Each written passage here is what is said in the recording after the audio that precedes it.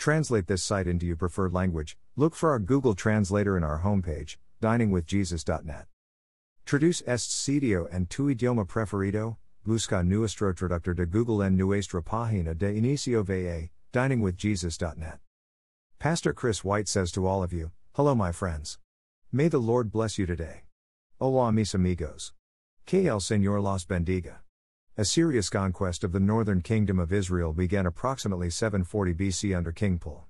1 Chronicles 5:26 notes, so the God of Israel stirred up the spirit of Pul king of Assyria, the spirit of Tiglath-Pileser king of Assyria, and he took them into exile, namely, the Reubenites, the Gadites, and the half-tribe of Manasseh, and brought them to Hala, Habor, Para, and the river Gozan, to this day.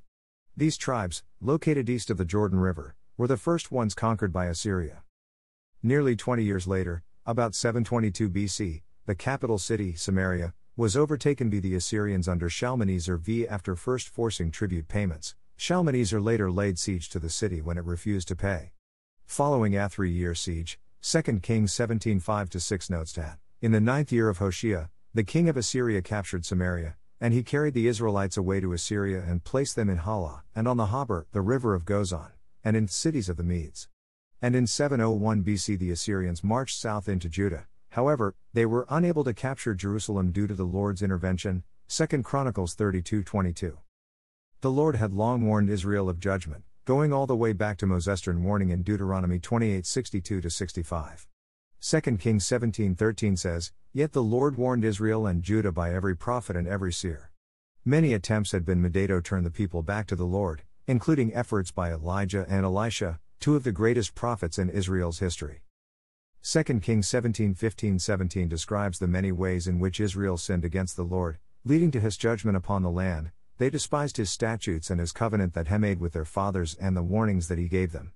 They went after false idols and became false, and they followed the nations that were around them, concerning whom the Lord had commanded them that they should not do like them. And they abandoned all the commandments of the Lord their God, and made for themselves metal images of 2 calves. And they made an Asherah and worshipped all the host of heaven and served Baal. And they burned their sons and their daughters as offerings and used divination and omens and sold themselves to do evil in the sight of the Lord, provoking him to anger. Israel broke the law, worshipped other gods, even burning their children as offerings, and used divination as part of their godless lifestyle. Verse 18 notes, Therefore the Lord was very angry with Israel and removed them out of his sight. None was left but the tribe of Judah only. Though a remnant remained in the north, the nation of Israel was under Assyrian rule, and tens of thousands were deported and made servants in Assyria. Further, the Assyrians began to populate Israel with people from other nations they had defeated. Verse 24 says, And the king of Assyria brought people from Babylon, Cutha, Ava, Hamath, and Sepharvaim, and placed them in the cities of Samaria instead of the people of Israel. And they took possession of Samaria and lived in its cities.